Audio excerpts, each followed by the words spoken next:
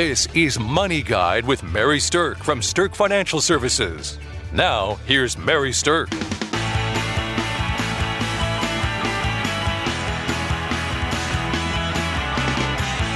Welcome to Money Guide with Mary Sterk. And today's topic is all about your IRA. And with me today, I have Kelsey Banky. Kelsey's a certified financial planner with us at Sterk Financial. Morning, Kelsey. Good morning, Mary. Okay, let's dive into this scintillating topic about IRAs. I joke that this isn't a super fun topic, but the reality is almost everybody has an IRA or will have an IRA at some point if they're doing any kind of savings for their retirement. So it's important to know about. It is, and people get very confused. And here's the reason that you get confused, is that before 1997, there was only one type of IRA. And now there's a bunch of them. A whole bunch. And they're all different. They all have different tax ramifications now and later and different rules to them. And so because there's been so many changes, we thought this would be a great show topic to really educate you about what the best ones to use are, how you want to position them for yourself, and encourage you to save for your retirement. All right. So there are two main categories of IRAs. There's something called a traditional IRA, and there's something called a Roth IRA. And within those categories, there are sub-choices. That's why it gets dicey. All right. So that original IRA, like what we said, was that there was only one kind before, and it was just called an IRA. That is what a traditional IRA now is known as. So the old style IRA is now called a traditional IRA. Some people call them original IRAs, but you'll hear most people in the financial industry refer to them as a traditional IRA. Okay? And a traditional IRA allows for tax-deductible contributions now, and you pay your taxes later. Okay? Easiest way to remember this between traditional and Roth IRAs is traditional is tax break now, pay your taxes later. Roth IRA is exactly backwards of that. The Roth IRA is tax now, tax break later. Okay? So it's just a reversal, and that doesn't have to be too complex when you think about it that way. But there are rules surrounding both of them, and that's what Kelsey and I are going to talk about today. So the one thing I want to be really clear on is that an IRA itself is not actually the investment. Okay? So no matter what type of IRA you have, just because it's an IRA doesn't mean that you've picked an investment. Inside your IRAs, there are all sorts of investment choices that you can utilize. Absolutely. So IRA is just talking about the tax treatment. So anytime you have something that has an IRA, it means it's going to get some kind of special tax treatment from the IRS. It's not taxed like your traditional earnings would be. The IRA, again, just the tax treatment. Then within that, it's going to be invested in something. It could be a bank, it could be an annuity, it could be a brokerage account, it could infinite, again, number of choices. So frequently I have people say, well, I have an IRA. Okay, what's it invested in? It's invested in an IRA, and I'm going to keep digging until I find out actually what it's invested in. Because when you tell me you have an IRA, you're just telling me it has special tax treatment. And part of my job is to also, in addition to looking at the tax treatment, analyze what is it invested in. So statement is the best way to look at all this. It'll tell you exact type of IRA. It'll tell you what you're invested in, and that's the best, most clear way to figure out what you actually have. Okay, so IRAs have some limits on them about how much you can actually contribute to them. And here's where both the traditional IRA and the Roth IRA are exactly the same. If you're under age 50, then this year, 2017, you can put up to $5,500 into an IRA.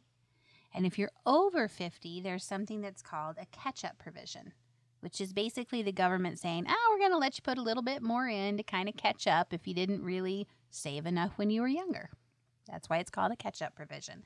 So for those of you over age 50, you can do an extra $1,000 a year. So you can save up to $6,500 into your IRA. Now, Here's the important thing to understand is that there are rules surrounding whether or not you can do this, right? So first of all, to contribute to an IRA, you have to have taxable compensation. So you have to have some kind of wage income or 1099 income from work that you did in order to do this. So let's just say you have a part-time job and you only earned $3,000. Well, you can't put more than $3,000 into your IRA then. Okay, so you are limited by what you earn. You're also limited by whether or not you have a company-sponsored retirement plan that you're connected into, or even that you have the opportunity to participate in. So there are rules out there that say, hey, if you have an employer-sponsored plan, you may or may not be able to contribute to your traditional IRA. But that doesn't necessarily mean that you can't contribute to your Roth IRA. Okay, so there's some differences there. And there's differences on whether you can contribute based on your income levels. Okay, so in order to contribute to a Roth IRA, you and your spouse's income have to be below a certain level. And that level changes a little bit each year. So before you just go out and start a Roth IRA or a traditional IRA, it's important to have a conversation with either your accountant or your financial advisor to see if you're eligible to do either one of them. Okay? So before we get too far into the weeds on that, though, let's talk a little bit about why you would even want to contribute to an IRA. Kelsey, what would you say is one of the very best reasons that you would contribute to an IRA of any type? It's the tax treatment. So depending on if I'm looking to get a tax deduction now, or am I looking for long-term tax-free growth potential or tax-deferred growth potential? Younger people looking at Roth IRAs a lot of times is something to consider because you have a lot of years for the money to be invested. And if you have earnings over those long periods of years, you can either get them at a tax-deferred rate, or if it's a Roth IRA, a tax-free rate on the earnings, which compounded over 30, 25 years, 20 years can be a big deal. It absolutely is a big deal. So when you're thinking about this and you're thinking about, well, which type is right for me, your age absolutely has a factor in that, right? If you have a longer time period, then building that money to come out tax-free in the end might be the best thing. But this is the best analogy that I've ever heard about it. We have a lot of agriculture around us here in the Midwest. We have a lot of farmers that are listening to this show. And, you know, the difference between an IRA and a Roth IRA is like this. Do you want to pay tax on the seed or on the harvest? Perfect analogy. Right? So it might cost you $5,000, and I mean, I'm just making this up, but it might cost you $5,000 to buy the seed, and you might plant that seed and you might harvest it and make $50,000, right? So do you want to pay taxes on the value of the seed that you planted or on the value of the harvest, the bounty that came from it? If you want to pay taxes on the seed, then that's the Roth IRA, and then the harvest is tax-free. If you want to get the tax deduction now and you want to be able to get the deduction on the value of the seed, then the value of that harvest later is going to be taxable, and that's the traditional IRA. So that's a really good way for people to think about that. Okay, there are some additional IRAs that are out there that are all part of these other they're subtypes of the traditional and the Roth. Okay, so the first thing is that there is such a thing that's called a spousal IRA. So if you're married and you meet some certain conditions, then you can contribute to an IRA, both a traditional or a Roth for your spouse, even if they have little or no taxable compensation of their own. Okay, and that's considered a contribution to a spousal IRA. So it is not any kind of special type of IRA. It's still a Roth or a traditional. It's just a way of describing it that you're making a contribution to your spouses based on the fact that you had taxable income. So that is absolutely something that is allowed. Okay. There's also something that's called a non-deductible IRA. And that is a type of traditional IRA that you put the money into, but you're not actually getting the tax deduction. Now, why would you do that? Why would anybody do that? Well, the reason that people might do it is if you're not eligible, like if you don't meet one of the rules to be able to contribute to a traditional or to a Roth to get the special tax treatment, you could still make a non-deductible contribution. And then what you're gaining is the benefit of all of the time that it's invested. The growth itself is being deferred in terms of taxes. So you're not paying taxes on the growth along the way in a non-deductible IRA. And that's the tax benefit that you can gain from them.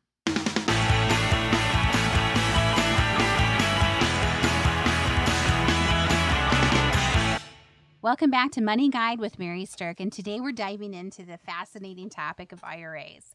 So we've talked a little bit about the traditional and the Roth IRA, and now we're going to talk about a couple of other ones that are more connected to like the workplace or businesses. So the three things we're going to talk about is SEP IRAs, simple IRAs, and something called MyRA. So a SEP IRA stands for Simplified Employee Pension Plan. That's the SEP part of it.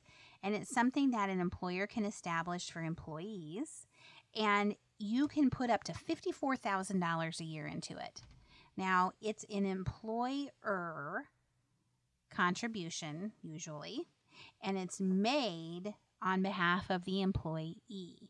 So let's just say you're a single business owner and you're the only employee. This is a great way to put away some money for yourself.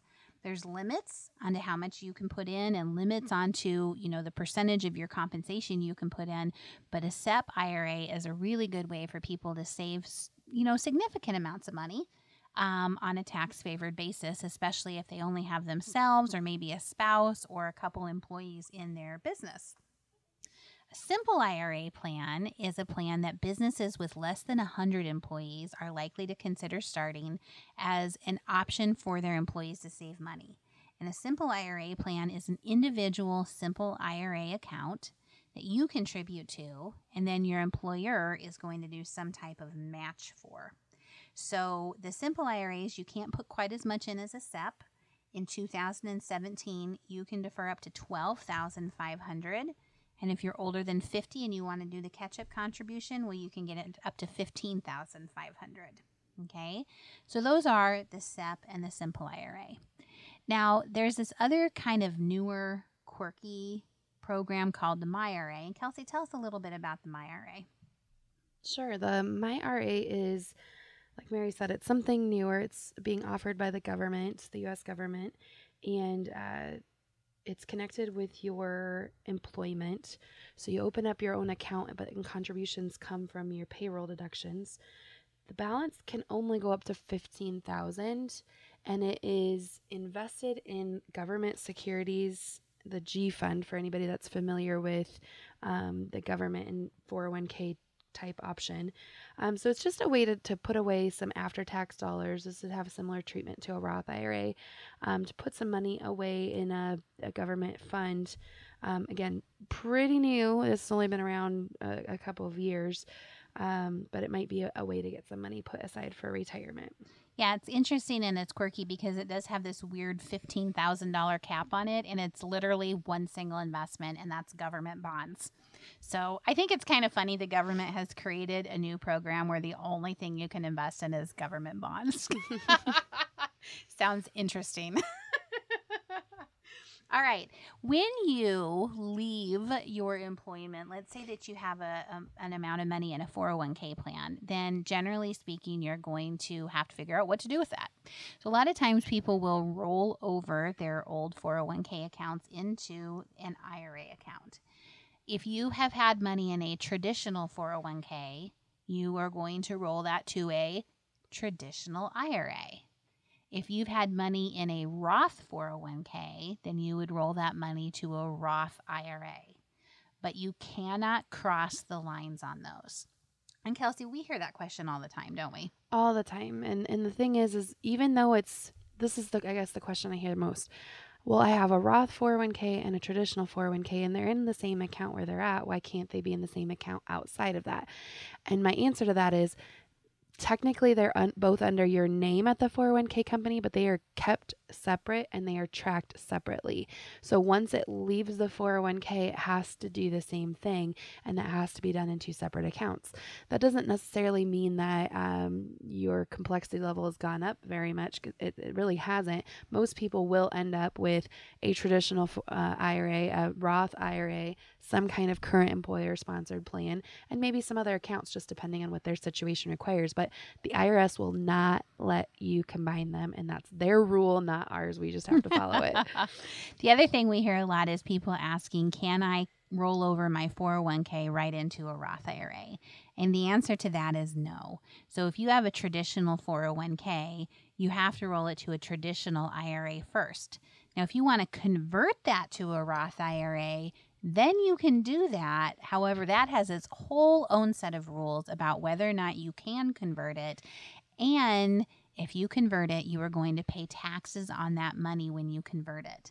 So we've had people say, oh, yeah, I rolled it out and then I converted it to a Roth IRA. I had this $100,000 account and I didn't even realize until, when I went to go pay my taxes that I was going to owe taxes on the whole $100,000. So yes, if you're going to convert a traditional IRA to a Roth IRA, you are going to pay taxes on that in the year that you convert it. Okay? Not a good plan. No, not a good plan. That'll be a big surprise when you go to pay your taxes. All right, let's talk about the special ages when it comes to distributions that you need to pay attention to from the IRS standpoint. Let's do it. 2 ages that make me laugh because, again, I always give the IRS a hard time that they make things so difficult. So the 2 ages, 59 and a half, you have to pay attention to, and 70 and a half. You have to pay attention to. Yeah, what's with these half ages? I don't know. Why in God's name was that ever created as the rule? It's like one person said 70 and one person said 71. They're like, we'll just compromise. I don't know what it is, but it is what it is. And it makes it so we maybe remember it. Maybe that's what they were trying to do. So 59 and a half, that's the magic age you have to reach before you no longer pay extra penalties to the IRS for taking out your distributions. Now, there's some weird little loopholes that might apply, but in general, if you take out money from your plans that are IRAs, any kind of IRA on the end of it, there's going to be some kind of penalty that'll apply if you're taking out earnings or money that hasn't been taxed because you took it out before that age.